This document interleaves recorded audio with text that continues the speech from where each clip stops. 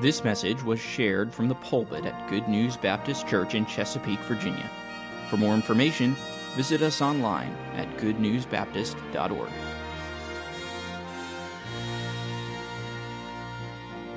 Let's pray together. Our Father, I pray that you would keep our gaze on only you, Lord, tonight. That the words of my mouth and the meditation of my heart would be acceptable in your sight. As we consider your word together, may you guide us. Help us to look to Christ. Help us to be more like Christ because of what we see in your word this evening. These are amazing truths, far above our ability to understand, our ability to articulate, our ability to really get into our hearts. But Father, please, by your Holy Spirit's help, may we understand the greatness of our Savior tonight. May we understand your glory. May we be drawn closer to you. We pray this in Jesus' wonderful name. Amen. Open your Bibles with me, please, to the book of Revelation, chapter 19. Who is the greatest military commander of all time? Of course, we can't have a definitive answer to that question, but many would try to answer it. Some might argue that it would be Alexander the Great, or maybe Genghis Khan. Some of the fans of the Civil War history might argue that it's Robert E. Lee, or on the other side, Ulysses S. Grant. Some might argue for someone like George Patton, or even Adolf Hitler. But there are many students of history who would agree that the greatest military leader of all time was a short Frenchman that you are probably familiar with named Napoleon Bonaparte. And regardless of what people think of Napoleon, anyone who understands him understands he was a great military leader. He was a brilliant man. He had a knack for organization, which certainly helped him with leading that large French army. He had a very capable and always active mind. He was a brilliant tactician with a real mind for military strategy. But perhaps more than anything else, Napoleon stuck out from others because of his charisma. He was an incredible leader. He knew how to inspire people. The story is told that after Napoleon was exiled to Elba, the first time he was exiled, he was able to return. He gathered a small force, and he was entering France. And the 5th Regiment of the French army had been sent to capture Napoleon and bring him back so he could be put back into exile. And as this regiment approached Napoleon, the story is told that he and his much smaller force came close. Napoleon dismounted from his horse, and he walked up to this regiment of soldiers, and he said, "Here I am. Kill your emperor if you wish." Well, the response, of course, was very different from that. This whole regiment decided, no way, we're going to follow Napoleon again. And they all fell in behind him and helped him as he regained control of France. He was an incredible leader. He knew how to inspire loyalty. He knew how to motivate his men, even when things were really bad. Things were not going their way. But though he was arguably the greatest military commander of all time, eventually Napoleon failed. In fact, he lost again, once and for all, and he lived out his remaining days in exile. See, that's the fatal flaw with all of the great commanders of history. Many of them eventually failed, and all of them eventually died. But tonight we're going to look at the one who is truly the greatest military commander, one who has never been and will never be defeated, and who will last for eternity as we continue to consider Christ unveiled in the book of Revelation. Last month we looked at the judgment of Babylon the Great, a representation of the sin-soaked system of our world, and that finished up chapter 18, and then as you enter chapter 19, it begins with a song of praise to God for that judgment that he sent on Babylon and his righteousness in sending that judgment. Then, beginning in verse 11, a dramatic vision greets us. If you would follow along in your Bible as I read Revelation 19, beginning in verse 11, the Bible says, "And I saw heaven opened, and behold, a white horse, and he that sat upon him was called Faithful and True, and in righteousness he doth judge and make war. His eyes were as a flame of fire, and on his head were many crowns, and he had a name written that no man knew but he himself. And he was clothed with a vesture dipped in blood, and his name is called the Word of God. And the armies which were in heaven followed him upon white horses, clothed in fine linen, white and clean. And out of his mouth goeth a sharp sword, that with it he should smite the nations, and he shall rule them with a rod of iron. And he treadeth the winepress of the fierceness and wrath of Almighty God. And he hath on his vesture and on his thigh a name written, King of Kings and Lord of Lords. And I saw an angel standing in the sun, and he cried with a loud voice, saying to all the fowls that fly in the midst of heaven, Come and gather yourselves together unto the supper of the great God, that ye may eat the flesh of kings, and the flesh of captains, and the flesh of mighty men, and the flesh of horses, and of them that sit on them, and the flesh of all men, both free and bond, both small and great. And I saw the beast, and the kings of the earth, and their armies gathered together to make war against him that sat on the horse, and against his army."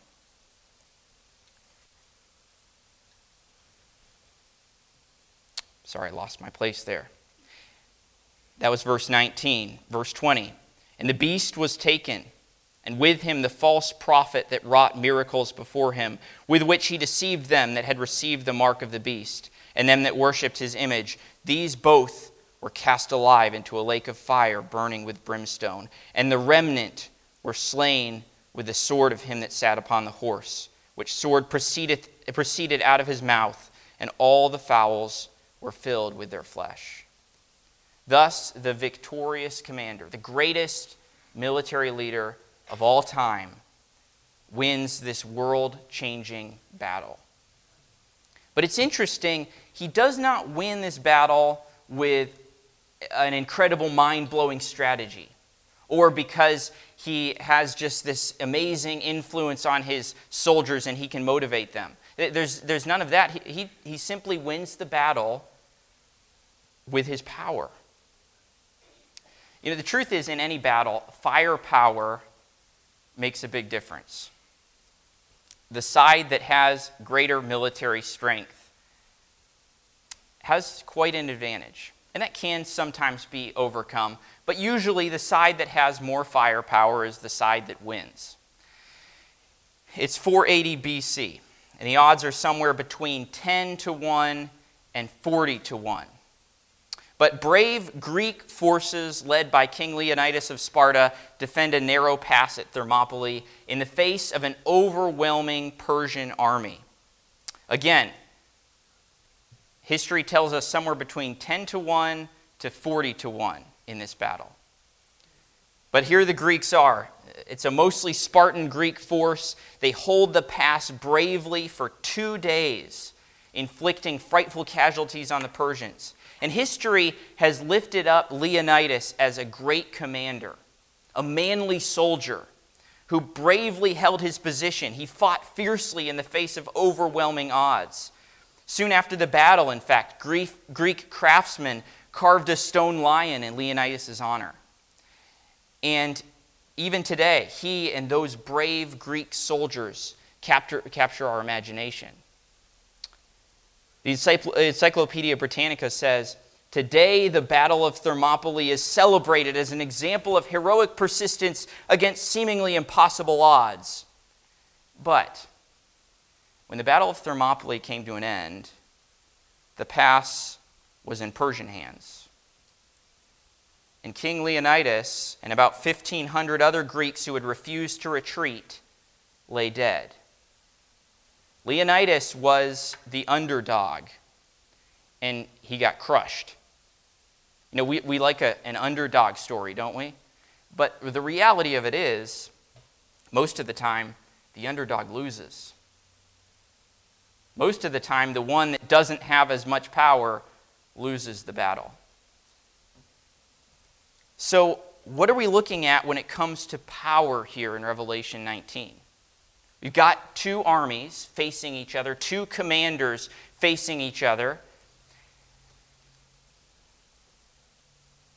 Both of these commanders, even if you take the armies away, they have some incredible power.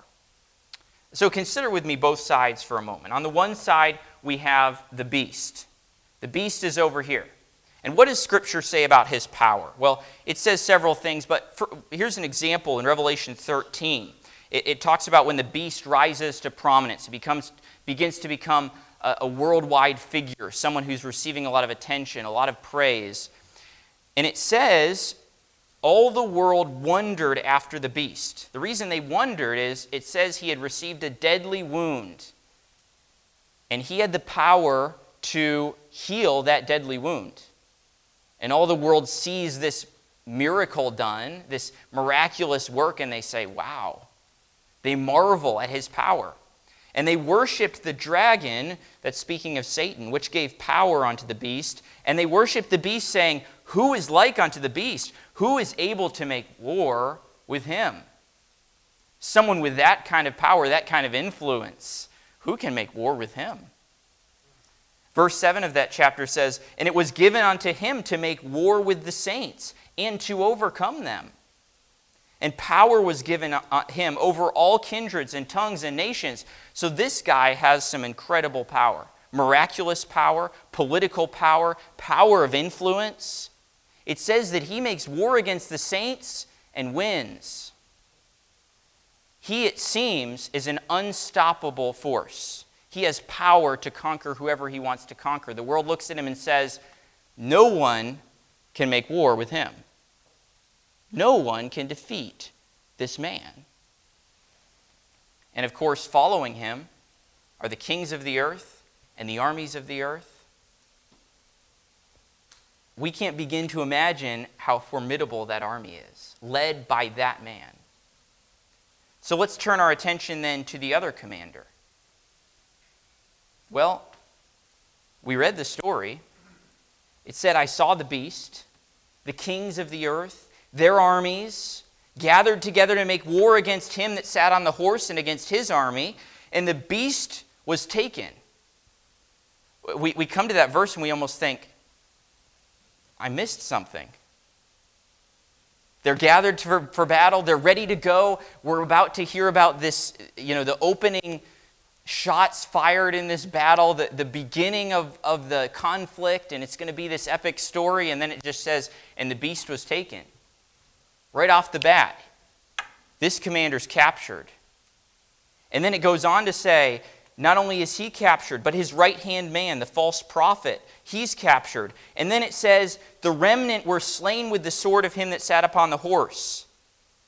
The beast, despite incredible power, despite this unimaginable military, stands no chance against this victorious general. Amen. He is the King of kings and the Lord of lords.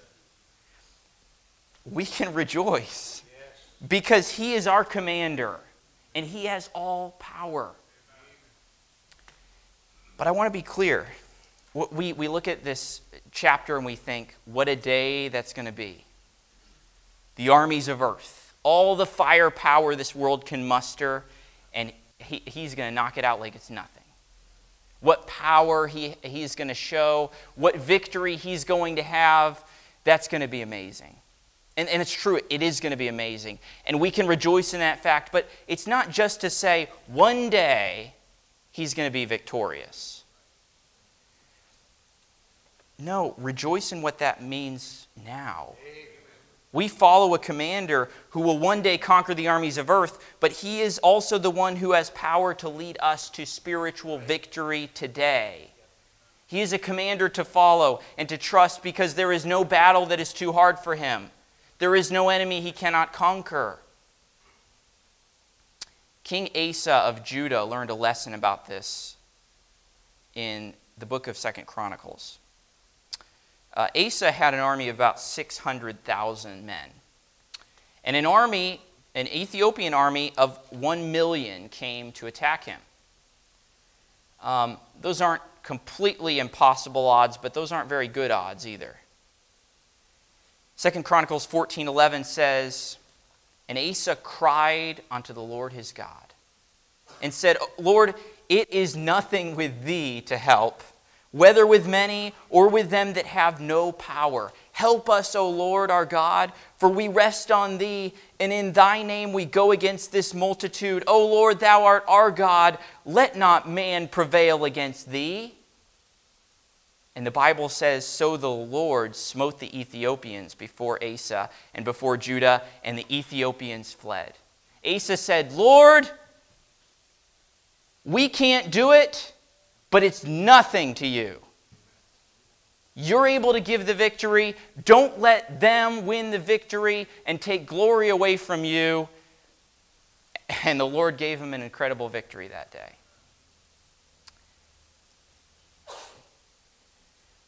Well, Asa trusted in the commander no man can defeat and experienced victory that day. But about 20 years later, another army came against Judah. This time, Asa faced an Israelite army. And how did he respond that time? Well, 2 Chronicles 16, verses 2 and 3 say, "Then Asa brought out silver and gold out of the treasures of the house of the Lord and of the king's house, and sent to Ben-Hadad, king of Syria, that dwelt at Damascus, saying, There is a league between me and thee, as there was between my father and thy father. Behold, I have sent thee silver and gold. Go, break thy league with Baasha, king of Israel, that he may depart from me." So Asa says, we've got a problem again. There's another army. I have a diplomatic solution. I will buy a friend to help me out of this problem. And it seems to have worked. Baasha ended up leaving Judah. The Israelite army left.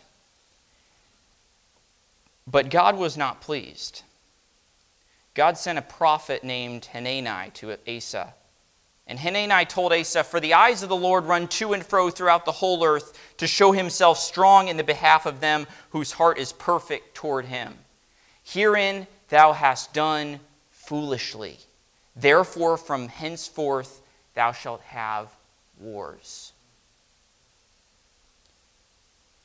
Sometimes we face a problem we can't fix. Sometimes we face a problem we can fix.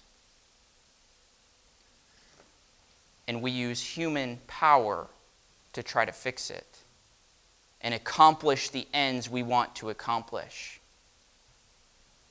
Asa saw a problem and figured out a human solution, and God said, that was foolishness. You used to realize you couldn't do it without me, and now you think you can figure it out yourself. Sometimes human power can accomplish our ends, but God wants us to trust him and him only for the victory. Amen. And what reason would we have not to? Amen. Trust in him who has all power. Who can you better trust to take you through the war that is your life? When you face a battle in your life, is it time for you to rise to the challenge? Or is it time for you to run to Christ? That's a decision that we face every time a problem faces us. Am I going to pull myself up by my bootstraps and fix this? Or am I going to run to Jesus? Over and over in Scripture, we see God bringing people to the point where they had to say, I can't, so that they would have to say, but God can. Let us ask God to help us also to learn that lesson, and to learn the lesson that even when I think I can, I need God. Amen. No victory won apart from God's power is truly a victory. We ought to pledge our allegiance to this victorious commander because of his power, but also because of his wisdom. It's hard to go into battle behind a commander if you're not convinced of that commander's wisdom. Perhaps you've heard of the poem, The Charge of the Light Brigade by Lord Tennyson. It goes half a league, half a league, half a league onward. All in the valley of death rode the 600. Forward the light brigade. Charge for the guns, he said. Into the valley of death rode the 600. Forward the light brigade. Was there a man dismayed? Not, though the soldier knew someone had blundered. Someone had blundered. The soldiers knew someone had blundered. And no soldier likes to be in that position. The story goes like this. It was October 25th, 1854. And the Allied forces of the British, French, and Turkish faced the Russians during the Crimean War. The Russians had occupied heights near Balaclava on the Crimean Peninsula, which, if you're wondering about the geography, that juts into the Black Sea, all right? If that helps you. That helped me. Other engagements had set the stage for what went down in history as the Charge of the Light Brigade. Lord Raglan, who was commander of the British troops, sent a command to Lord Cardigan, who was commander of the Light Brigade of Cavalry, intending him to attack one portion of the Russian forces and take their guns. But the command was poorly communicated. And Lord Cardigan took it to mean that he was being ordered to advance straight ahead past Russian guns on either side and attack Russian guns on the heights at the end of the valley. It seemed like a foolish order, but orders are orders. So the Light Brigade bravely, or foolishly, depending on your perspective, faced the combined firepower of the Russian artillery as they charged the 1.5 miles, or half a league, down to those Russian guns. And as they charged, attacked, and then retreated, they lost almost half of their 600 horsemen, either by being killed, wounded, or captured. And the rest retreated, as Lord Tennyson says, all that was left of them, left of 600. He goes on to say, when can their glory fade? Oh, the wild charge they made, all the world wondered. Honor the charge they made, honor the Light Brigade, noble 600. Now, I don't know if you think we ought to honor them, or if you think we ought to weep for them, or if you think we ought to ridicule them. But the fact is, if it illustrates nothing else, this story illustrates something very clearly. Commanders make mistakes. Wrong decisions can be made. Commands can be misunderstood. Limited intel can result in faulty logic, and sometimes those mistakes bring disastrous results. That's why the book of Proverbs warns, for by wise counsel thou shalt make thy war, and in multitude of counselors there is safety. Wise commanders take advice and make decisions carefully. But the fact is, no matter how many counselors you have, every one of us gets it wrong sometimes. And any person on this earth that you can trust or follow is going to get it wrong sometimes. Now, that doesn't mean that we don't follow the leaders God's put in our lives, but we recognize all of us humans are human.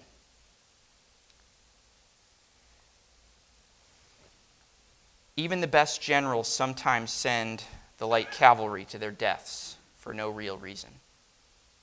That's why Psalm 118:9 says, it is better to trust in the Lord than to put confidence in princes. Our commander has perfect wisdom. He never makes a mistake. He never miscalculates. He never miscommunicates. Before the battle at Armageddon, some might wonder whose side it would be best to be on. Think about combining all of the armies of earth. Like I said earlier, I can't begin to really wrap my mind around what that would look like. And then you put them under the political leader who has brought the world together and basically across the spectrum is praised by people. Imagine that today. Someone who people of all political positions have rallied behind this commander. He's got universal praise. He's got people from all over the world following him, and he's leading that army. And you might say, how could someone with any sense oppose that? Imagine the Jezreel Valley filling with the combined might of the militaries of the whole world. And then comes he that is faithful and true. And he's followed by the armies of heaven. And he sees the vast and technically advanced armies facing him, and he never misses a beat. In his perfect wisdom, he knows his victory is sure. Amen. Whose wisdom are you trusting today? Asa trusted man's power. He trusted man's wisdom. And we often do the same thing. I know when I face any kind of a problem or challenge, my first impulse is to go here, to my mind. The answer has to be here somewhere. I can figure this out.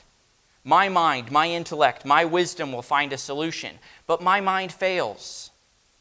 My intellect falls short. My wisdom often shows itself to be foolish. On that day, the multitudes of earth will trust the wisdom of the beast. But the beast will miscalculate the power of his enemy. The commander who no man can defeat will never miscalculate. His wisdom is perfect. His strategy is flawless. So stop trusting your mind. Stop trusting your wisdom. Stop trusting the wisdom of some other person. Trust him. Trust his word. Put your confidence here. And go out and boldly follow his orders without fear. Finally, let's consider his victory. When a victory is won, someone gets the credit for the victory.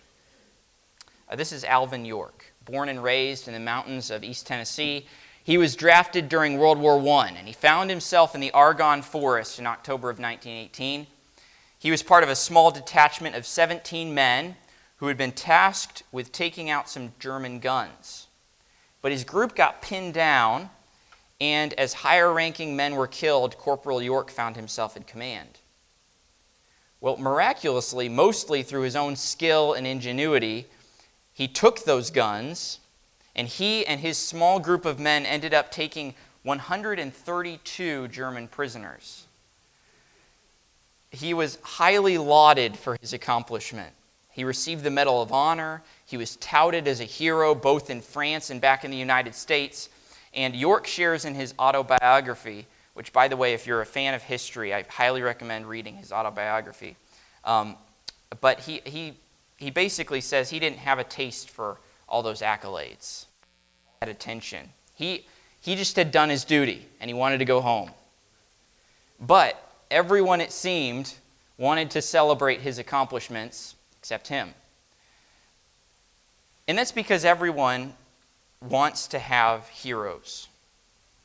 So when we see somebody who accomplishes something that we consider to be amazing, we like to give them honor for that accomplishment. In a war, when a victory is won, we want someone to praise for that. When there's a victory, we want that to be a pin on someone's chest. Whether it's a commander, a specific unit, or a lowly corporal. We want to give that praise, that credit for the victory to someone. And we see this illustrated in Scripture. In 1 Samuel 18, David has gone out against Goliath. And he's killed Goliath. And Saul all of a sudden realizes this young man has some promise. He could really accomplish something. And so Saul puts him in command of his troops and brings him with him back to Jerusalem with a result he didn't bargain for. Because they get back to Jerusalem and the women of Israel come out rejoicing the king has returned from victory, and the women come out to rejoice and sing, and here's the song they sing. Saul has slain his thousands and David his 10,000s. Well, of course, that didn't make Saul very happy. And that was the beginning of his mistrust and eventual hatred of David. But it's interesting and refreshing to see David's heart back in 1 Samuel 17. He came away from this battle, and who got the credit? Who got the praise? Well, lots of people were giving the credit and praise to David. But what was David's heart in it all? He went to battle with Goliath. Verse 46 of chapter 17, he tells Goliath, "This day will the Lord deliver thee into mine hand, and I will smite thee, and take thine head from thee, and I will give the carcasses of the host of the Philistines this day, and unto the fowls of the air, and to the wild beasts of the earth, that all the earth may know that there is a God in Israel." David's heart was, I don't need the credit, I don't need the attention, I want the praise for this victory to go to God. Who's going to get the credit for the battle at Armageddon? Is it going to be those white-clothed armies of heaven? No. They're going to be the sitting in the bleachers, really, if we think about it. They're just watching. Who wins the victory? Whose power is it? Whose wisdom is it? Whose might, whose incredible authority wins that battle? It's him. It's Christ. It's the victorious commander. And he will get all the praise and all the glory and all the attention for that victory because it all belongs to him. Now the question is, when you have victory in your life, who gets the credit? Who gets the praise? Who gets the attention?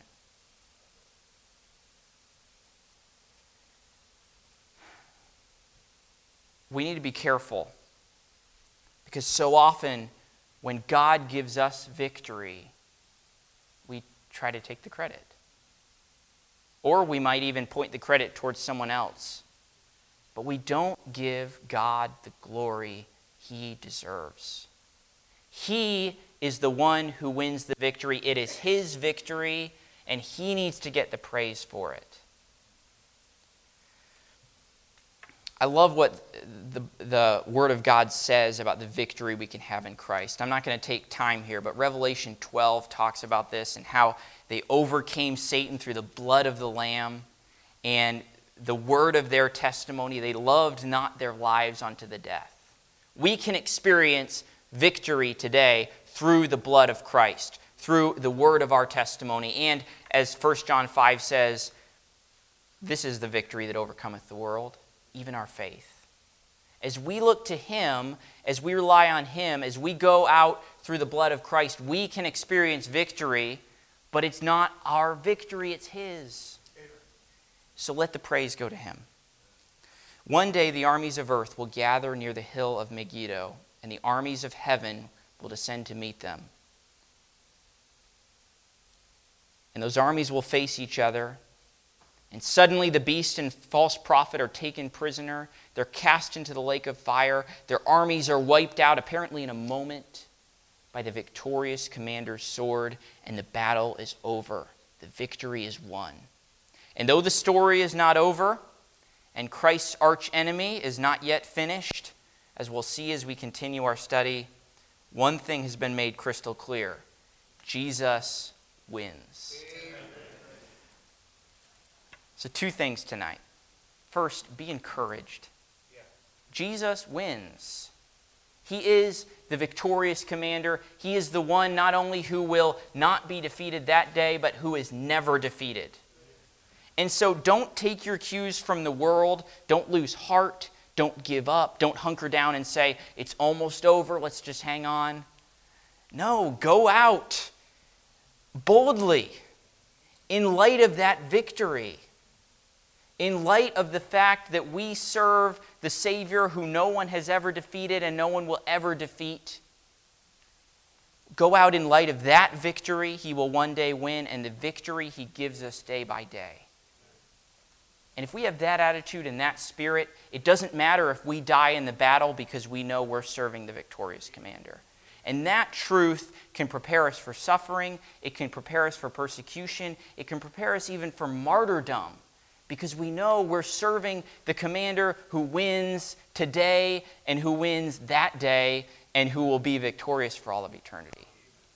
And secondly, remember it's not your power, it's not your wisdom, it's not your victory.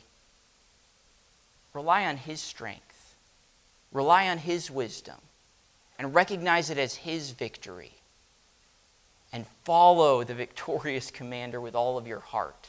Pledge your allegiance without any reserves to that commander, and you will not regret it.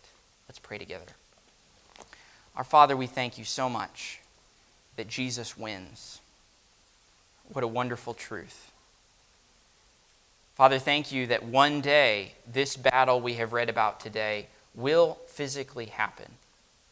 And it will be a very sober day in many ways. It will be a day of tears as so many lives are snuffed out.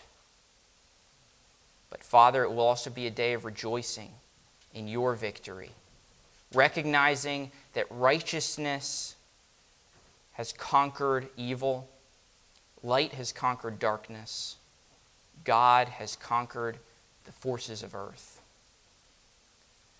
Thank you for that victory. Thank you for the victory we can know today. Thank you for the chance to follow a commander whose power never wavers, whose wisdom never fails, and whose victory is sure. Help us to rest confidently in these truths and to follow you with all of our hearts, to be your soldiers, to be your servants, to be willing to fight boldly, not in our own strength, not because we are able to muster something up of ourselves, but because of the strength and grace and wisdom and victory that you give. Thank you for the time we've had together in your word. As we consider these truths in our hearts, I pray that you would do your work and help us surrender to it. We love you and pray in Jesus Christ's name. Amen. Toward the hope of our high calling, toward the promise we've received. Thank you for listening. If you have questions about your relationship with God, or you would like to know more about the ministry of Good News Baptist Church, please visit us online at goodnewsbaptist.org or call us at 757-488-3241. We encourage you to share this message with others. We trust your heart was challenged as you listened, and God's Word has had an impact on your life, as together we strive to show forth the path of life. Press on.